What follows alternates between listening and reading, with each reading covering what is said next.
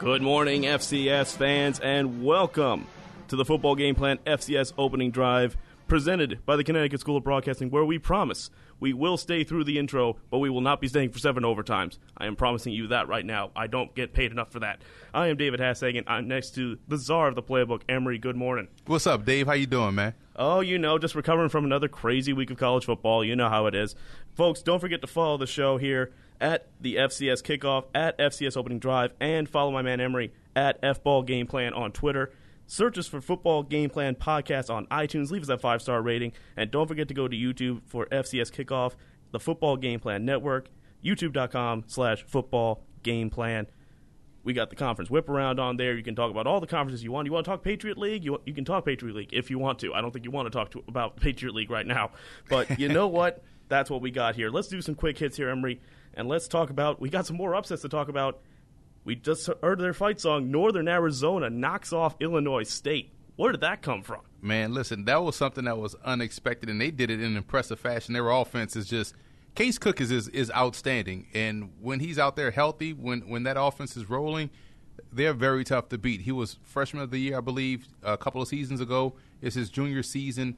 He's just a phenomenal passer, and I'm glad to see them get up off the mat and put together an impressive victory. Absolutely. Another upset in the top 25 yesterday. We'll get to a top 10 meeting that we had last week in a second. But back-to-back losses now for the Citadel as they lose to Mercer 24-14.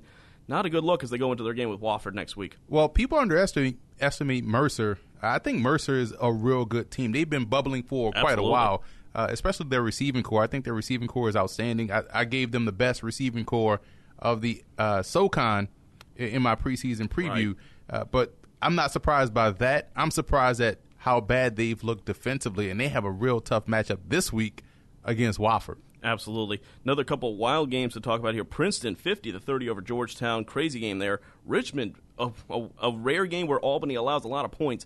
41-38. I don't think anybody was looking at that for a result. And Norfolk State 35-28 over Florida A&M. We talked about the Florida A&M wide receivers just a little bit short last week. I was able to talk to Latrell Scott, the head coach at Norfolk State in the summer, and he spoke about building a team, building a process, and I was glad to see him get a good victory against a FAMU squad. Absolutely. Definitely a solid victory there. Let's get into all the news from the past week, and I know you were a little bit shocked by this. I mean, you never want to see somebody lose their job, and I don't think anybody expected it this quickly, but the first head has rolled, and it is Alabama State's head coach Brian Jenkins has been fired by the school. Donald Hill-Ely is coming into the interim. This is after their 24-10 loss to Alcorn last week. They are now 0-5. I mean, I think we thought that something was possible here, but not this soon. Yeah, especially when you look at a guy like Coach Jenkins, who I know personally, so I may be a little biased here, but this is a guy that has had a lot of success, 46-14 record at Bethune-Cookman, 4 MEAC titles. 3 times he went to the FCS playoffs. So he has a track record of success. His first year at Alabama State, he was 6-5, had 2 losing seasons. Obviously, they started off 0-5 this year. I thought they pulled the plug way too quickly for him. We don't know what the inner workings of that program has been prior to him getting there. I know they have a really good-looking stadium, new stadium. They're expecting to be the elite of the SWAC right now, as you always supposed to expect when you're a program. But with a guy like Jenkins, and as great of a coach and recruiter he is, they pulled the plug way too quickly, in my opinion. I mean, I know where you're coming from, especially only 3 years in or so into his new job. But, I mean, I'm a numbers guy. I'm a nerd. I look at the numbers. I break them down. 7.4 points per game, 27% on third down, and they've only been to the red zone 7 times. Yeah, the numbers don't lie there. You're averaging 218 yards per game. I know some college teams that average more on that on one side of the ball per game. I can't argue that. You're absolutely right with those numbers. So is that more of a he didn't have the players yet to fulfill what he wanted to do, or is that more of is it injuries? Is it players not living up to what their potential should be? All things can be true in this situation, right? And the difference between college and the NFL is that you have your built-in blanket of excuses as far as who you can point the finger at. Hey, man, I don't have players. The GM has to go. But in college, you are the GM because you're recruiting. Yeah. So you have to, take some of that blame. The coaching part, I know he's great with. I know he's an X's and O's guy. He's a motivator. But the results weren't there. And when you're looking at Alabama State, you're looking at a team in that East Division that has to look up to Alcorn. They've seen Alabama A&M become a little bit more formidable, and that's their biggest rival right there.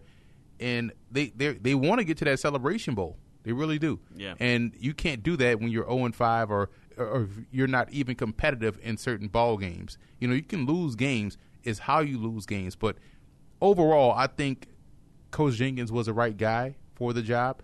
I wish he would have stayed at Bethune-Cookman. But Bethune-Cookman has a great coach now in Terry Sims, and he's doing great things with the Wildcats. I know both guys personally, so it's tough. It's tough. It's tough. But I just wish that Alabama State would have gave him a longer opportunity to turn this program around. Absolutely. I'm sure we'll see Coach Jenkins somewhere in a top role in the not too far distant future. Obviously, with the success he's had, we certainly wish Donald Hill Ely good luck for the rest of the season. Right, because he has the opportunity to now make stake a claim for the permanent head coaching job. We saw this at Morgan State with Fred Ferrier, who took over for Ken Hull, who went and took the job with the Indianapolis Colts. Exactly. And now he became the permanent head coach at Morgan State this offseason. So, Coach has a unique opportunity, a great opportunity to make something happen. Absolutely. Let's move on now to the big game that was happening this week. Number 6, South Dakota, taking on number 3, Youngstown State. And South Dakota pulls off the win. The first time they've ever beaten the Penguins, 31-28. This was a tremendous game. South Dakota gets the win. How did they do it? Defense, surprisingly. Yeah. And I know I ragged on their defense a little bit last week, but this was a defensive football team that really curtailed the running game of Youngstown State. That was where the Penguins hang their hats all season long, or hung their hats. But their run defense was outstanding. I know people will look at Tevin McCaster scoring 4 touchdowns, but those were short touchdowns. Yeah, 90 yards. That's it. Exactly, just 90 yards on the ground.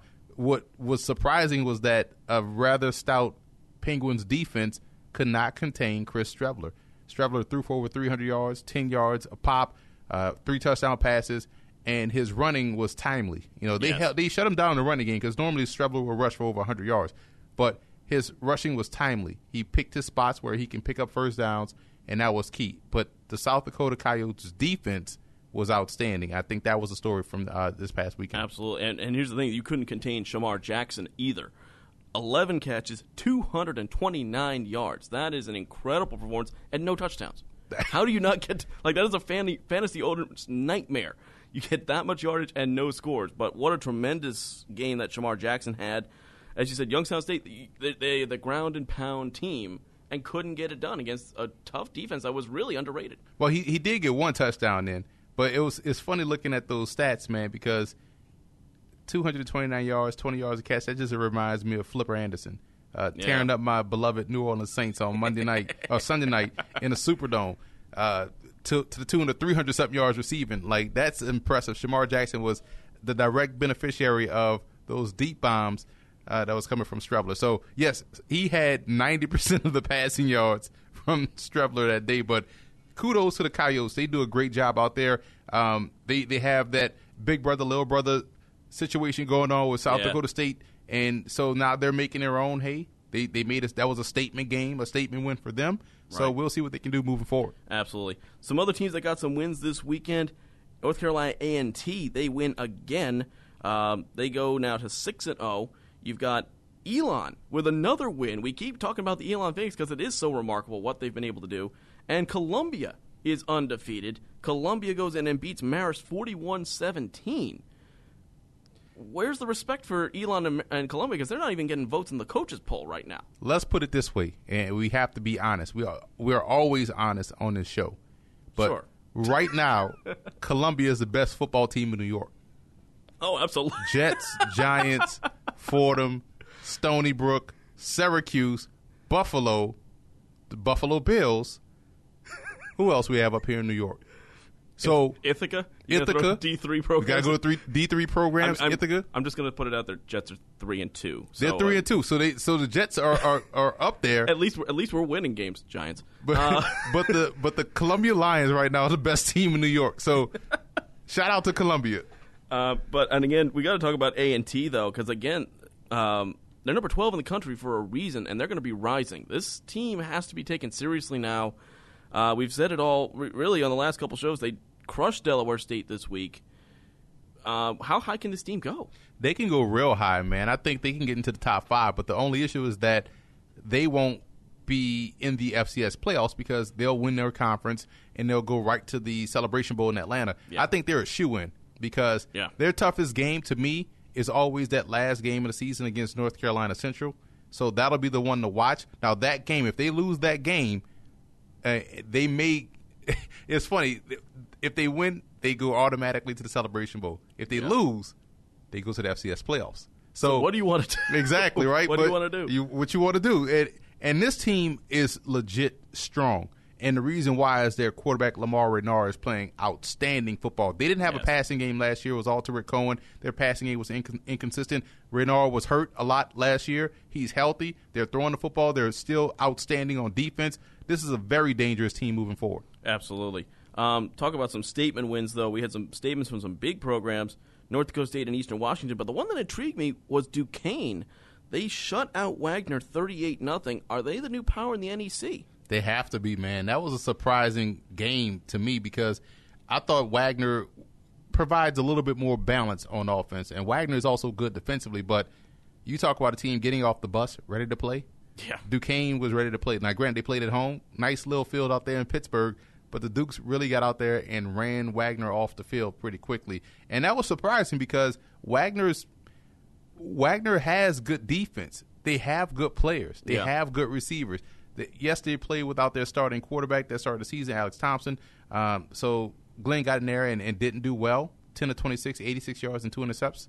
Yeah, you're going to struggle. So I like Duquesne's running back, A.J. Hines. And he will take this team as far as he want to go. They do look like the class in the NEC right now, so we'll see moving forward. But that was a real statement win. And what I think is interesting, too, is because you look at their 4 previous games out of conference, they had allowed 127 points and scored 132. It's not like this team has been doing this all season, shutting teams down. All of a sudden, they turn out a shutout against Wagner. That was what was unexpected to me, is that they were able to put a defensive performance together, which even though they've won 4 in a row and they're 4-1 on the season, they really hadn't done it up to that point. As we said, North Dakota State, though, big winners over Indiana State. We called this game intriguing last week. Game was intriguing, right? It was a game of intrigue. That game was over by halftime. It was ridiculous. It was funny. I was on the broadcast for the Bloomsburg Kutztown game this past weekend, right? And so I'm checking the box scores in between commercial breaks, and all I see is the scoreboard just ringing up in Terre Haute. I'm like, my goodness, they really don't have resistance out there. And Easton Stick has played out of his mind. 4 touchdown passes, but Connor Wentz, you see C. Wentz and you see North Dakota State, you think Carson Wentz, but it's his brother out there balling. I want to say he had, 2 touchdown passes on 3 receptions. Yep. So, again, they really, just when you thought the close losses for Indiana State will probably make this game closer than the experts think, North Dakota State was like, listen, we are still the big dogs on the block, and they went out there and beat the brakes off the Sycamores. The Bison are back. And let's talk about, real quick before we go into the unbeatens, let's talk about some of the upsets we had this week, because we talked about a couple of them. We talked about Northern Arizona. Mercer gets the win, but you also had a win for Lafayette, finally gets on the board. Mississippi Valley State, the Delta Devils pull off a victory. And then Presbyterian and Central Connecticut, too, pulling off upsets. Where are these coming from? The Presbyterian game was another game of intrigue. Another game of intrigue. We don't call it upsets. We call it intrigue games, games of intrigue. But what was funny about that Presbyterian score is that we said that they don't beat themselves. They play disciplined. They're going to be in every game. It's tough to blow out a team that's very disciplined, and they were able to win that one in dominating fashion. Now, Mississippi Valley State was really shocking to me because you talk about a team that's fighting for respect, fighting for relevance, to go out there. And I gave Arkansas Pine Bluff props 2 weeks ago, how they turned it around. Maybe I'm the kiss of death with these programs because you should just stop. I'm going to stop because Valley went out there. Not only did they beat Arkansas Pine Bluff, but they put up 38 points. Yeah. I don't think they put up 38 points total prior to this game. Yeah. So shout out to Valley. I mean, Dwayne Betts had an excellent day as well. 17 of 27, 272, but 4 scores. It's not about the yardage, kids. It's about how many times you can get into the end zone. Points add up. He did that. Exactly. So, obviously, Murray State as well with an upset win. Got to give props to Central Connecticut, though, shutting down a Penn offense that's been electric, and they did it in dominant fashion, 42-21. I love the way the Blue Devils play, man. They play with a certain swagger that you like to see, especially in the secondary. Najee Brown, shout out to him, had a pick 6. This is a guy that can play free safety or play corner, so he's versatile. They score the ball pretty quickly on offense, so they can push the tempo. And, yes, Justin Watson, who I think is a better prospect than Cooper Kupp was last year, and Cooper Kupp was phenomenal. Wow. Yeah, Cooper Kupp is outstanding. That's a statement and a half. But Watson, from a pro prospect standpoint, big, tall, fast. So he's faster than Kupp. They both play the same game, but he's faster with it and can be utilized in the backfield. And yes, he's going to get his touchdowns, just like Kupp is going to get his. You have to figure out you can't let everybody else score. You can let Kupp score, but you can't let everybody else on Eastern Washington get busy. So they gave up 2 touchdowns to Watson, but they shut down everything else. And that defense was outstanding. And their offense was surprising, too, because they've been sort of inconsistent on that side of the ball, but they complemented each other very well in that ball game, which is why they got the victory. Absolutely. Again, folks, this is the Football Game Plan FCS Opening Drive podcast presented by the Connecticut School of Broadcasting. Dave Hashagen here with Emery Hunt. Let's move on, though, to the unbeatens. There's only 7 unbeatens left in college football here. We're going to try to rank these, Emery. We got 7 of them. Let's go right through them. Again, we talked about North Carolina A&T, North Dakota State, Wofford still undefeated, Dartmouth and Columbia, 2 Ivy League schools in there, South Dakota, and the defending national champions, JMU. You got these 7 in here. Let's rank them 1 to 7. What do you think? Let's start with number 7. Let's start with number 7. I will put Wofford at 7. Okay. I think Wofford, option football, love it. We both love option football. You know I love my option football. we love option football. Wofford is undefeated. And what makes them impressive is that they lost a ton of talent in the offseason, for graduation. Guys that went on and had NFL opportunities, offensive lineman, running back. Lorenzo Long was a fullback last year that was tremendous. And so the reason why I have them 7th is that they just came off an overtime victory to Western Carolina in a game they should have lost. Absolutely. But they are undefeated. Can't take that away. But that's why I have them 7th. Okay, number 6 now. You going to the Ivy League schools for this one? Absolutely. I'm going with Dartmouth. Oh. Dartmouth played some close games. Okay. So Dartmouth is a team that I had questions about their defense coming in. They've answered that easily. Yep. Defensively, they're right back where they were 2 years ago. Offensively, Jack Hannigan is a phenomenal quarterback. He's doing a great job with their offense, and they have 2 outstanding wide receivers, so they're balanced in what they do. And they had to come back and win that ball game last week, which was impressive. So they're undefeated. Defense is where it needs to be. Offense is playing good football right now, and that's why I have them 6. All right, let's move on to number 5. Who you got? The King of New York, the Columbia Lions. Listen, if I'm the Columbia Lions right now, I try to get the Giants on the schedule. Try to get them on the schedule right quick. You got to strike with an iron hot. The Giants might be showing up for their wide receivers pretty soon if they lose any more of them. So it's like, just go pro, please. Just go. We'll sign you. They have a really good sophomore in Josh Wainwright, and he's tremendous. He's a special teams guy, can return kicks, punts. He does a great job in a regular offense. I think he's their best receiver talent-wise. And this is, again, the culmination of how you recruit. We just talked about Brian Jenkins and his coaching prowess, and you can't blame the GM in college football. Al Bagnoli has done a great job recruiting 2 years in a row, and to quickly turn around the program like this, it's impressive. At this program, Columbia's last Ivy League or only Ivy League title, I believe, was in the 50s. Columbia was a running joke for the last 15 years. More than that. Yeah. So now you have a team, and the reason why they're 5th is because last week's game, not only was, did they win, but they beat the brakes off someone. Columbia never beats the brakes off someone. They really took it to Marist. Yeah. And so on the road, up there in Poughkeepsie. So I think this team is a serious threat in the Ivy League. They're, 4-0 right now? They're 4-0. Columbia's 4-0. And actually, there's only one team in the Ivy League with a sub-500 record, just to throw that out there. But so you can't say the Ivy League is not strong. And so Columbia, they've beaten Marist pretty soundly. Didn't they beat Penn? Yeah. They beat Penn? Or Penn or Princeton? Which one it was? Might have been Princeton, actually. I think they beat Princeton. Yeah, it's Princeton. Yeah. So, Kyle, I like Columbia. All right, let's move on to number 4. Who you got? North Carolina A&T. A&T. They are a strong 6-0.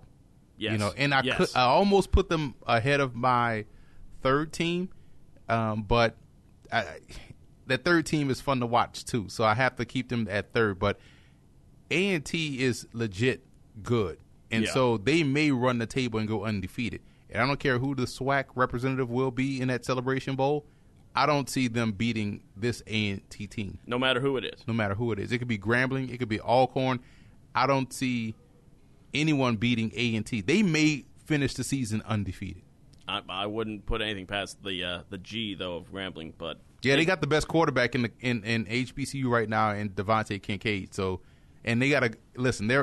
If you like Tariq Cohen, you'll love Martez Carter of Grambling. So that's good. I want A&T and Grambling to meet up. That would be a heck of a game. That's going to be a heck of a game. Number 3, you said they were fun to watch. Who is it? South Dakota. Absolutely. You got to put the Coyotes up there, man. Chris Strebler, tremendous player. They a dual threat guy. So now that it makes it an 11-on-11 game. It's very tough to defend. They play fast. I feel like every game is in South Dakota, though. Like I feel like I haven't seen them on the road yet. Yeah. I feel like they played all home games. But I think South Dakota is a real challenge in the Missouri Valley Football Conference. We've seen these teams. You know it's going to be North Dakota State. Yep. But we've seen the off teams, the second and third teams kind of rotate. It could be Youngstown State one year. It could be South Dakota State, Northern Iowa, Illinois State. So this is going to be a fun conference to keep an eye on for the rest of the season. Absolutely. And South Dakota, number 10 in the country in pass yards per game. So which is funny because you think of them as only a quarterback running team. Yeah, but you know what? They can throw the ball. They can throw the ball just fine. So we found out last week. We're down to 2. I have a feeling I know who's number 1, but who's your number 2? North Dakota State. All right, there we go. Bison at number 2. Bison beatdowns. It's interesting to watch North Dakota State physically beat down a football team because they are the FCS version of Alabama. Yes. They are everybody's national championship game. We got to beat North Dakota State.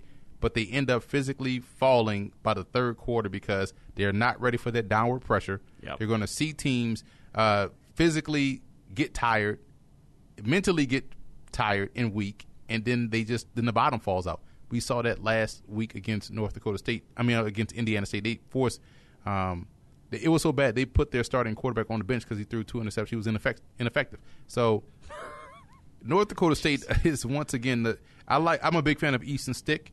To do what he did that year when Wentz was the senior and got injured and all was bleak. North Dakota State may not. How they going to win without Carson Wentz?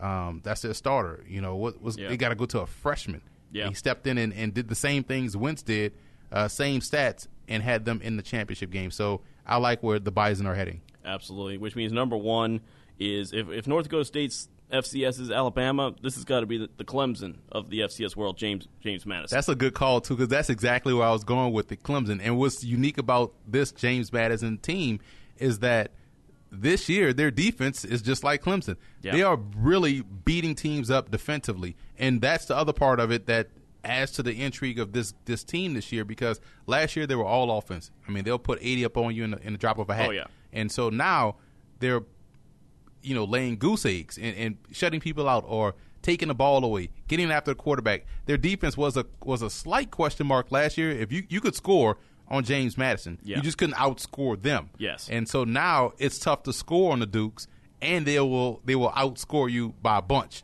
So that makes a dangerous team. And again, until you beat the champs, they are still the champs. Absolutely, and they are hosting College Game Day this week. They take on Villanova. Quick question before we move on. Of the 7 teams that are undefeated, who loses first? Ooh, that's a good one. You know what? That's what I'm here for. And and it's because I have them 7th for a reason. I think Wofford is in trouble this week against the Citadel. Ooh, okay. Bad taste in their mouth from the playoff game. Yep. Wofford really took it to them in the playoffs. They've lost 2 in a row. They're angry. They're angry. They face a team that they're familiar with an offense that they are familiar with. They match up well against Wofford. This could be one where they lose first. Okay. All right. Sounds good. Let's move on to a couple teams that kind of are flying under the radar. They're having good seasons record-wise, but it's still kind of confusing as where they fit. And we're talking about Monmouth and Kennesaw State here. Monmouth is 5-1. The Kennesaw State Owls are 4-1. Both of them having very good seasons, but are they really as good as the records say? I think they are, and I'm going to give you a case for both. Okay. Monmouth, I've seen them play live, so I'm a little bit biased. I saw them dominate Bucknell. Right. And I was really impressed with how they dominated Bucknell. This past game against Holy Cross, tough. They played up in Holy Cross, Fitton Field, nice little cozy stadium, right off the highway too. But we know Peter Puyalls is their outstanding quarterback. We know Holy Cross has the potential to light up the scoreboard. And so Monmouth had to play 2 different games in that ball game. They were up big. Holy Cross came storming back, and Monmouth had to keep pace to really put them away. And they were able to do that. Kenji Bahar, their quarterback, is one of the more underrated quarterbacks in the FCS. He has just a certain calm about his game. He's a great leader. He's accurate with the football. He protects the football, and he keeps that offense on schedule. And right now, Monmouth is playing very good defense. They're playing excellent offense, and they're putting points up on the board, which is why they're sitting at 5-1. Absolutely. The thing I look at with Monmouth, and I agree with your assessment of the defense. I mean, 2 guys in particular, Mike Belisle and Manny Maragotto, who has been tremendous. I mean, 13 tackles, but 7 tackles for loss, 5 of them being sacks.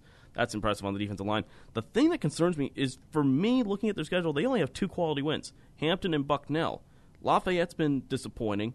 Lehigh couldn't stop anybody, and Holy Cross has had a down year, and they did lose to Albany. That's their one loss. It's a quality loss if you can have one of those. But that's a game you got to win, right? Exactly. And I mean, you look at their rushing defense is tremendous. They only allow 82 yards a game on the ground. The defense is certainly there, and they've scored 92% of their chances in the red zone, so they finish. But who are they finishing against? I just don't know. I think their game in 2 weeks, they're coming off a bye. They got a bye this week. They got Liberty, though, in their next game. And actually, that's the common theme between these 2 teams. They both have Liberty as their next game. Kennesaw State this week, Monmouth next week. That's going to be the test because we know what Liberty can do. And I think they are still the power in that conference at this point. Yeah, Liberty has, right, because Liberty is moving up to FBS next year. So their roster will be a great barometer test for where you are as a program. Yes. So I agree. And Kennesaw State is just defensively, they're just playing bananas. Yeah, Kennesaw State, I mean, this team I think is a little bit more for real than Monmouth. They don't have the talent on the offensive side of the ball, but defensively, this team can just shut you down. And you don't often see that in the Big South. It just as a rule of thumb, this is a conference that there's a lot of points scored and a lot of points against. But I think Kennesaw, I mean, they've allowed 93 points this season in 5 games. That is more than solid for a team in this conference. But again, I think the big test is going to be Liberty this week. Well, with Kennesaw, their offense is unique because it's not it's how can I put it? It's the option, but it's not the option, if that makes sense. It's a version of the option. Yeah. But it's effective, which means that they're really good up front along the line of scrimmage, which is where you have to be. And you also have to be good at quarterback. And they're getting great quarterback play right now from Chandler Burks, I believe. So I look at Kennesaw State, and I look at them offensively, and I see games against, they beat Alabama State. Yep. Texas Southern. They feasted against the SWAC, right? Yeah. But they lost a close one to Sanford, a quality loss, and which Sanford will test your defense with their passing game, and they lost that game by 5. And so they beat Tennessee Tech, so they went out of conference in the OVC, beat a team soundly. They won that game handily. So you're right. Their test comes this week against Liberty. We'll see how far they are. But I think both teams are playing good football. We may see 2 teams with the way the Patriot League is down this year. Yeah. We may see 2 teams get in from the Big South. I agree. And also, shout out to the secondary for Kennesaw. They have 11 team interceptions this year. Keon Roman with 4 picks and Bryson Armstrong with 3. So Going to be interesting to see how Liberty handles that secondary. Let's move on. We're getting to the point of the season now where we kind of know who's going to be in the postseason. And now it's time to talk about spoilers. Now, I'm a Devils fan and a Phillies fan in other sports. I know what the role of a spoiler is because we don't win anything. So let's go down conference by conference. We'll start with the Big Sky and who we think is going to be the spoiler in this conference this year. North Dakota, I believe. Yeah. I think North Dakota, because they're down this year as far as where they should be, but they still have the seeds of success. Yes. Line of scrimmage play, running game. So that will yield itself to close ball games. They just have to find ways to get off the field on third downs and find ways to finish games, and that has been their issue this season. Absolutely. For me, it's UC Davis. Okay. Because of the way, I mean, obviously we know what their program is capable of. This is a program that is usually up near the top. And defensively this year hasn't quite been there. But they're still 3-3. They still can put up a good amount of points. I mean, they put up 178 points in their first 6 games. This is a team, if you sleep on them, can definitely give you trouble just going forward. Let's move to the Big South. We just talked about them. We talked about Monmouth. We talked about Kennesaw. I mean, is there really a spoiler in this division? Presbyterian. Ah, yes. They will play all of their games are games of intrigue. Yes. Because, again, they do not beat themselves, and you have to play discipline on you. You can't give them any opportunity to hang around. Yeah. I love the way Tommy Spangler is coaching that football team. That's the reason why they brought him back to coach the Blue Holes. So I think Presbyterian is the biggest spoiler in the Big South. They surprised someone this past weekend. Yep. You know, Charleston Southern, I believe they played Charleston Southern this week. Charleston Southern is this week. And then after that, they have Kennesaw and Monmouth back to back. Bingo. So Kennesaw and Monmouth don't even have to worry about Liberty, more so than they have to worry about Presbyterian. Let's move to the CAA. I'm going to go and start with this one. I'm going to start with Villanova for me. And I think they are going to give JMU some trouble in this game because they are very similar type styles of team. When it comes to the defensive side of the ball, Villanova can shut you down just as good as JMU can. So this is going to be a physical battle. I'm not saying there's an upset coming. I'm saying it's intriguing this week. And I think Villanova could have something to say as to how many teams get out of the CAA to the playoff. Well, they're only one game out of the conference lead anyway. And so I'll go a step further. I'll say Delaware because Delaware, to me, right now is winning games scrappily, if that's even a word. We make it a word. We make it a word. Okay, so defensively they're good. Coach Danny Rocco has done a good job in his first season with the Blue Hens, and he came off a very impressive victory last week. Offensively, that's where I have the concern because we know they can run the ball, but can they throw? If they ever figure out the passing game, they will beat you. And so, to me, sitting right there at 3-2 in the season, they won last week. No one's talking about the Blue Hens. To me, that would be more so than a team like Albany or Towson. Yeah. I think Delaware is the fly in the ointment. Okay. Let's move on to the Ivy League. We agree on this one, actually. We're looking at Harvard. And you don't usually talk about them as a spoiler, but right. In this year's Ivy League, Harvard is a spoiler. Yeah, Harvard is the spoiler because this is a team that I know Tim Murphy has talent. Springfield graduate. Springfield grad, right? And he's been successful for his entire tenure at Harvard. This is a rare, unexplained down year for the Crimson. Yeah. So, with that said, yes, they are, 2-2 record-wise? 2-2 right now, 1-1 in the conference. But they are still Harvard. Yes. So, they have a game this week against Lafayette, which will be intriguing. Yep. Because Lafayette has gotten off the mat, and they seem to be atop the Patriot League, which they are. And they may be riding high, but this is the type of game where Harvard imposes their will and is like, hey, we are still Harvard. So, again, they're 1-1 in conference, so they're only one game back. Yeah. Got to be wary of Harvard. And Harvard still has Dartmouth and Columbia on their schedule, including Dartmouth at home. And they still have the big game at the end. And they still got the big game against Yale. MEAC, where are we going in the MEAC conference? Who do you think? I think Hampton. See, I like what Hampton has done, but they're undefeated in the conference. How can you call them a spoiler? Because no one respects what Hampton has done. That's the issue. Yeah. And quietly, Hampton probably should have won that Monmouth game. Yeah. And they nearly had an FBS upset, I believe, too, if I'm not mistaken. Yeah, they did, yeah. This season. I forget who they played exactly, but no, Hampton is certainly a team that I think you have to respect. I think the one for me that I'm looking at really is South Carolina State, a team that can put up points. They haven't had the success yet because the defense is a little bit porous, but they've scored 119 points so far overall, but 70 of those in conference games. So if you're a team like North Carolina, like a Norfolk State of the world or a Hampton or a North Carolina Central, I think South Carolina State could be a team to be wary of. And it's funny because South Carolina State carries the same cachet as Harvard. We never talk about them as a fly in the ointment team. We nearly talk about them.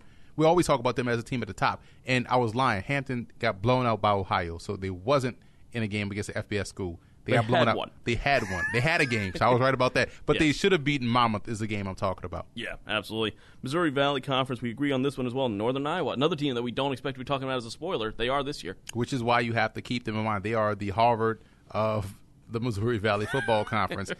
And this, because of their defense is always good. They tend to have a quarterback that's a running quarterback that can, keep the offense on pace, which has you having problems in getting off the field on third down. So they're going through a bit of a transition right now. The defense isn't where it should be or where it has normally been, but they are still Northern Iowa. They still have a lot of talent on their squad. Absolutely. NEC, we agree on this one as well. Bryant, who has had a decent year. Defense, they've been a little bit porous, but they've got some big games coming up. They've got St. Francis at home and Central Connecticut State on the road. They could really shake things up in the NEC. St. Francis game is a game of intrigue. 2 weeks to prepare for St. Francis. Yes. Coming off of a bye week. Offense is still unpredictable as far as scouting is concerned because this is your first year seeing. You have to really go back and watch Princeton's games to get a feel for what you're going to get from Bryant this year, in addition to Bryant games. So they still have that element of offensive surprise and what they'll throw at you. And so plus they have 2 weeks to prepare. And this is their first conference game. Right. So this could really catapult them to a tie for first place. Yeah. So that's why they are the fly in the ointment in the NEC. Let's go to the OVC. We disagree on this one, so why don't you go ahead first? Well, for the OVC, I look at, again, a very tough competitive conference, but I'm going Austin Peay. Okay. Because Austin Peay is better than what they are, the Columbia of the OVC. They've been down for so long, but now they're playing great football. Now, I do know they had the close FBS game against Cincinnati that they could have beaten the Bearcats. Yep. And they had a real litmus test last week against Jacksonville State. It didn't go as planned. I know they wanted the upset, but they didn't embarrass themselves. Yeah. So I think right now with the way they're playing, with the recruits they brought in, and the way they're starting to gain confidence moving forward, they may not finish with a winning record, but they won't be the worst team in the conference, which means they'll pull off a stunner or two. For me, it's Murray State, though, because they've already pulled off that stunner. Pull off the upset win over UT Martin on the road. Yes. That's an impressive win. Anybody who knows the OVC, UT Martin is always one of those teams that's a very tough team to play at home. And it was a defensive struggle, which you don't expect Murray State to do, especially with what they've done so far. But 13-10, they got the win. Schuler Bentley had a decent game. He's having a pretty good season. Murray State could be a team that could give some teams some trouble down the line. I wouldn't sleep on the Racers at this point. But how good is UT Martin? Because think about it. That's what we need to find out. Austin Peay beat them 7-0. That's what we need to find out, though. I think Murray State, though, will still have the quality to take on a team like Southeast Missouri State or Jacksonville State even and give them problems, at least defensively. Offensively, still a little suspect. They're having a decent year, but I think they can hold up with anybody. Let's move to the Patriot League. And again, it's hard to call anybody a spoiler in the Patriot League. Right. Because literally anyone can win this conference still, but we're both going with Lehigh. Offense. Yeah. You need points to win. And they can put points up on the board. Yep. Right now they're leading the conference in points that they've scored. So we know they can put – Brad Mays has to stop throwing interceptions. Yeah. First of all. Now, I made the case last week for Dalton Banks of Cornell to stop throwing interceptions. He did a good job of not doing that as much this week. Yeah. And they beat Harvard. Yep. So shocking how that works. If Brad Mays can control the interceptions, they win some more games. But their defense has to step up. They are good offensively. The O-line is outstanding. Receiving core is great. Brad Mays can make plays like Nick Shevniski did last year. But defensively, they have to get it better. Absolutely. Let's move on. I'm going to take the lead on this one. We're going to talk about the Pioneer League. And the spoiler here has got to be Dayton. The Dayton Flyers, they're usually a little bit higher than where they are. They're only 2-4. They're 1-2 in the conference. But you can't sleep on this team, this Dayton Flyer team, and especially when you look at the schedule coming up. They got a game against Campbell coming up, which is a huge matchup between the top two running backs in that conference. They got the number one running back in the conference in Tucker Yinger. This is a team that can still give you trouble, especially if you don't respect the run. They still got a game, too, against Davidson, which could be an interesting one. But Davidson is obviously fallen off. But this game against Campbell, I mean, Dayton's got some teams that they can beat.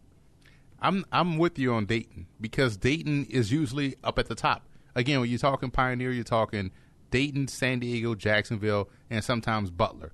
You know, the Camels at the top is really throwing everything off because they are playing phenomenal football. And so Dayton is still Dayton, like Harvard, like Northern Iowa, like all these teams that we've mentioned that are having off years, so to speak. So I'm with you there. Dayton could be the fly in the ointment in the Pioneer. Let's move on to the SoCon. Who do you got in the SoCon that could be a spoiler here? Furman. Furman? Yeah, Furman. Okay. I'm going Furman in the SoCon. I think Furman or East Tennessee State. Because the Bucks, I'm thinking East Tennessee State on this one. Yeah, because you look at how the Bucks are scoring right now. The Bucks are scoring a ton of points. They knocked off Robert Morris last week, and this is a brand new restart program. I want to say they're 2 or 3 years old. Exactly. So this is a lot of young guys that have grown together as recruits. So this is an experienced bunch, and now they're starting to, hit their stride. Carl Torbush, the head coach, is doing a great job over there, and that's what you have to worry about with these upstart programs is that they have a year of seasoning. So they have all those redshirt freshmen, redshirt sophomores, now redshirt juniors. They've been together. That's what you're seeing right now at Kennesaw State. And so that's why they're so good. East Tennessee State, I think, I'm going to switch it, is more so than Furman, the fly in the ointment. And East Tennessee State's got games against Western Carolina and Wofford still on their schedule, so they could be a big part there. Southland Conference, I mean, it's got to be Abilene Christian, doesn't it? Absolutely. Adam Durrell, a lot of success coming from the Division II ranks. Offense was his claim to fame. Abilene has a ton of talent. Very underrated recruiting area that they pull from. The offense will get it going. And in the Southland, we know they don't play defense. So that makes it prime for Abilene Christian to pull off an upset. And they got games against Nicholls State and Sam Houston still to go, as well as Southeast Louisiana. That's going to be a good one. So there's going to be some interesting games. And you said it's all offense in the Southland. One last conference to go, and that is the SWAC. I mean, is there really any spoiler here besides, I love my Delta Devils, but I mean, can we count on them to get another game in? No, I don't know. No, absolutely not. For me, it comes down to either Southern or Prairie View for me, because again, that Western Division, it's almost always set. It's going to be Grambling, and that Western Division is usually the strongest out the two. And Prairie View, though, will have something to say. Prairie View is usually good. Yeah, and Southern is usually right behind Grambling. But I'm going to the East Division, man. I think Alabama A&M. Okay. James Spady seems to have found struck the right chord with this football team. They're 2-1. They're right behind Alcorn State. Right. So they could still be in play for the SWAC championship game. Now they're not beating Alcorn though, can they? Nah. There's always a possibility, but Alcorn's defense is ridiculous, and they have arguably one of the more underrated backs in DeLance Turner in the country. Yeah. So Alabama A&M, though, is a team that you have to really focus on because they got to still play the rest of that East Division. So they got games against Jackson State, I believe. Still got games against Alabama State, I believe. So we'll see. They are a team that you have to watch because they can sneak up and surprise and be in a ball game against an Alcorn or Grambling. So okay, all right. Folks, we're going to take a quick break here on the FCS Opening Drive podcast presented by the Connecticut School of Broadcasting. When we come back, we're going to be talking about our games of intrigue for Week 7. We've got 4 of them that could be interesting. We're going to talk about the winless teams. We had a couple teams that finally got off the mat last week. Who is going to join them in Week 7? And we got some really, really fun games to watch coming up this week in the FCS. Again, you're listening to the best podcast in all of FCS, the FCS Opening Drive podcast with David Hashagen and Emery Hunt. We'll be back after this.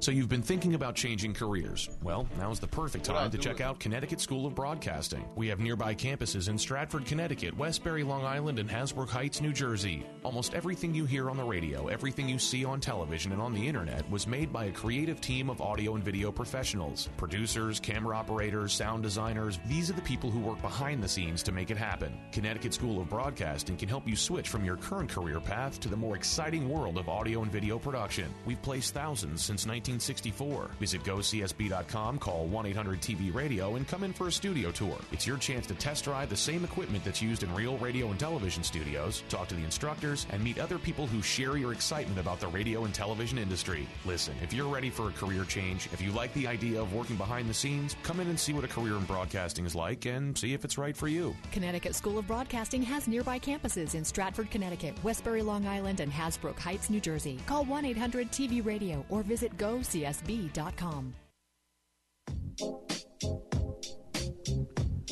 Welcome back, folks. This is, again, the Football Game Plan FCS Opening Drive podcast with David Hashagen and Emery Hunt. Don't forget, you can search us on iTunes, Football Game Plan Podcast. Leave us that 5-star rating. You can check us out on YouTube, youtube.com/footballgameplan, and follow us on Twitter at the FCS Kickoff, at FCS Opening Drive, and follow my man Emery at FBall Game Plan on Twitter. But Emery, let's get right back into it here, and we're going to talk about our games of intrigue. It's a new trend we've started here on the show, and we got 4 of them this week. And the first one involves the team that pulled off the biggest upset of the week, Northern Arizona.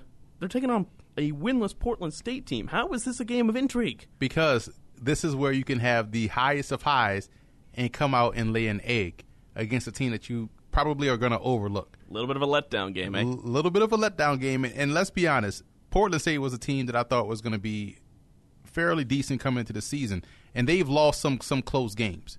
Yeah. So they're not as bad as their 0-5 record indicates. The last 2 they've lost by only 20 points combined against Montana and Montana State. So those are tough games to win, let alone keep it close. And you're talking about a team in Northern Arizona that I think they match up well against. So I'm not saying, but I'm saying. This could be a game of intrigue. Okay, let's move on to another one here. And this one I do like for intrigue. We talked about it before. Bryant taking on St. Francis, which could be a critical game in the NEC.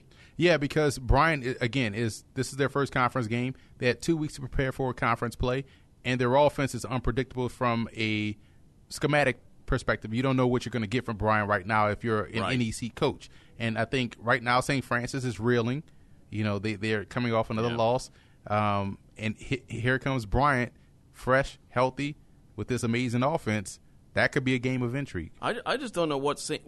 Francis is going to show up. This is a team that lost to Presbyterian last week, but they beat Liberty earlier in the season. And Liberty, of course, knocked off Baylor. So what St. Francis team is going to show up? Another game in the Southland. We just talked about this one as well.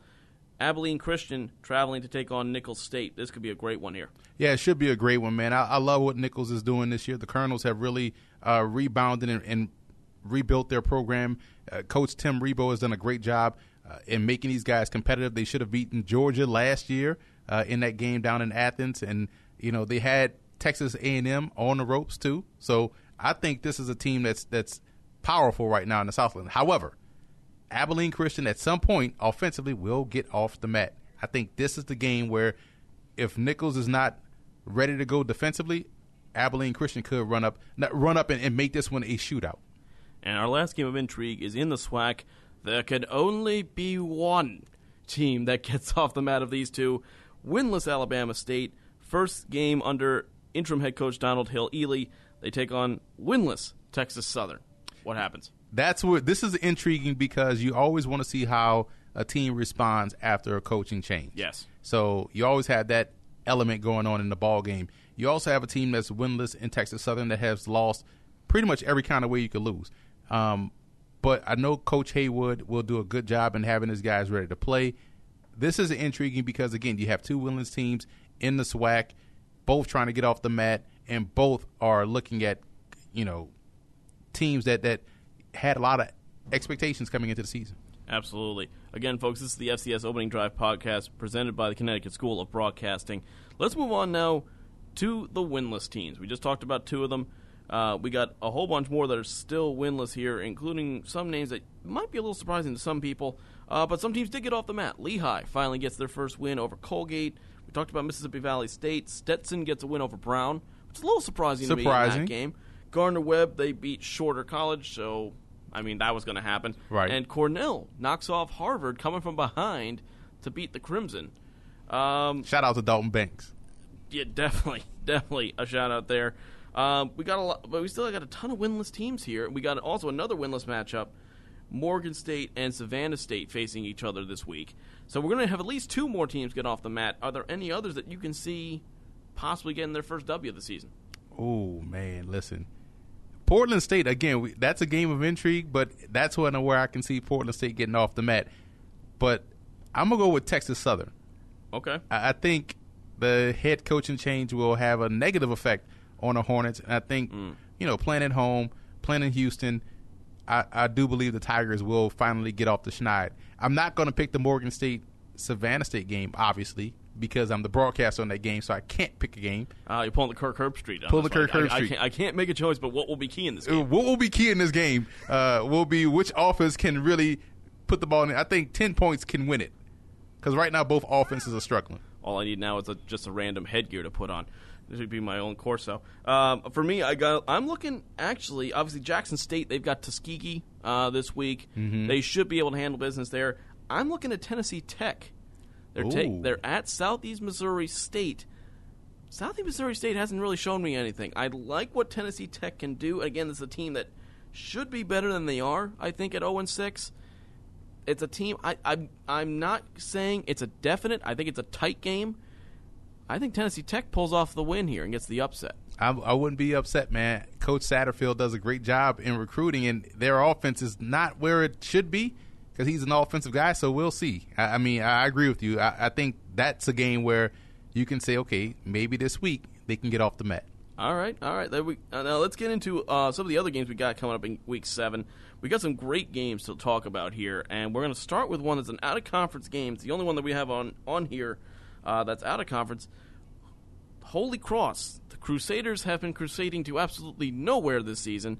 They travel to take on Yale at this point. Can the Crusaders do anything right? It's been a really, really rough season for Holy Cross. And the Yale Bulldogs have been a surprise.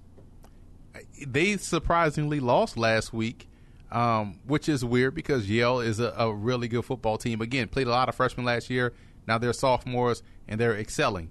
This will be what some will call a trap game. You can't overlook this Holy Cross team because they're down. Holy Cross still can move the football. They still can put up points. So we don't know which Holy Cross team will show up. I do know which Yale team will show up, so I do think Yale will avoid the upset and take care of business. Big game in the Missouri Valley Conference that we're looking at this week, and it's an Illinois rivalry. Illinois State, they're going to be very, very angry after losing as a top 10 ranked team last week. They take on Southern Illinois.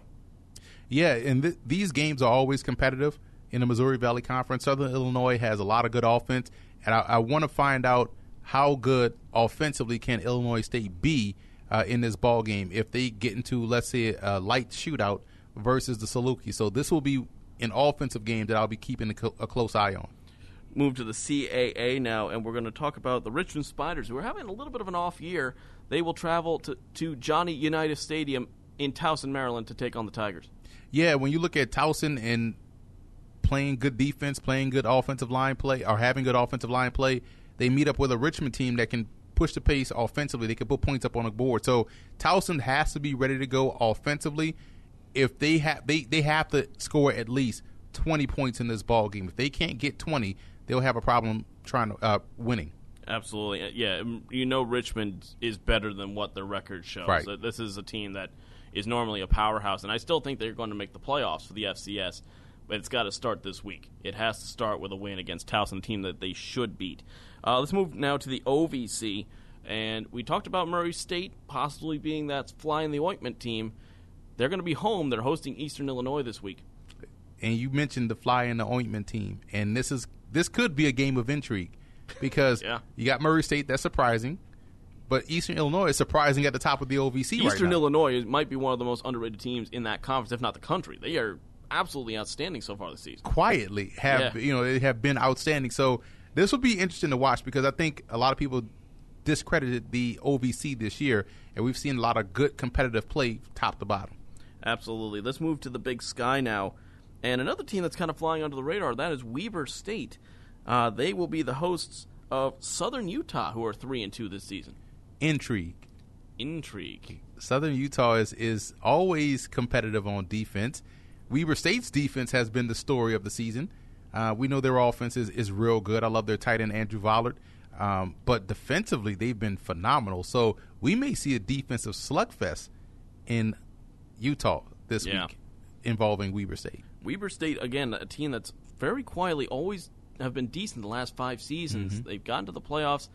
If they do it again, they're going to have to win this game, and it's going to be a tight one for sure. Let's move now to the Missouri Valley Football Conference. And another one of our teams that we mentioned as a spoiler, Northern Iowa. They travel to Brookings to take on the Jackrabbits of South Dakota State. Yes, and this one, you mentioned intrigue, right? Yes. So you think there's an upset on the cards? Listen, I'm not gonna say an upset. I do like the Jackrabbits, but Northern Iowa just has something about them in these type of ball games. So we'll see. But this one will be. I think South Dakota State has to find a way to right the ship and really get back to playing dominant football. Absolutely. Next game we got on schedule here is in the MEAC Conference.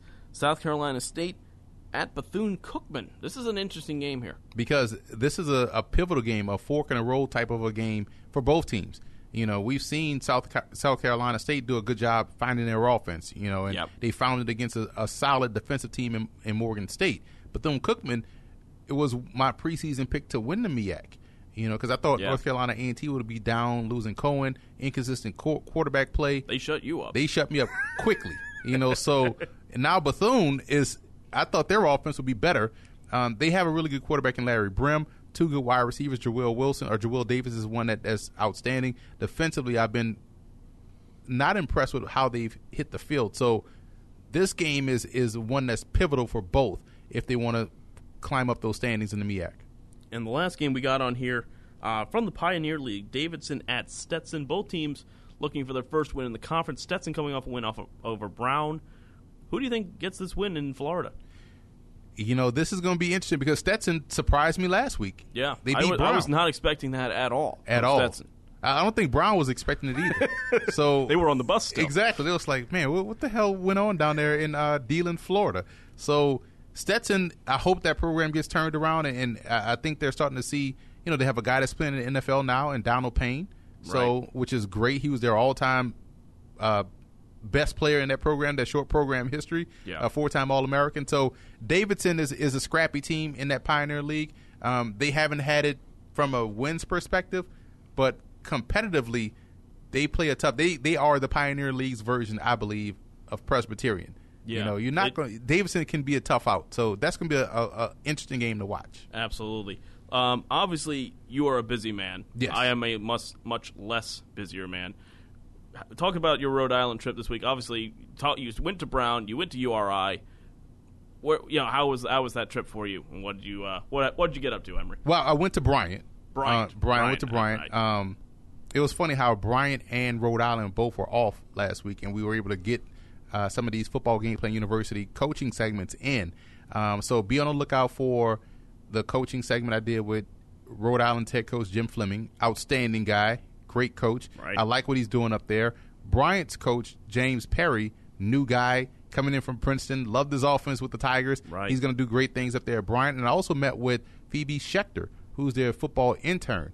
And we have a cool story coming about her internship with Bryant, and tie it to her connection with the NFL and how she was able to work her way through and get to this position. So we have a lot of great content coming this week from a FBGPU perspectives. You can find on footballgameplan.com/FBGPU. Sounds really fun to watch. I'm definitely going to be checking that out.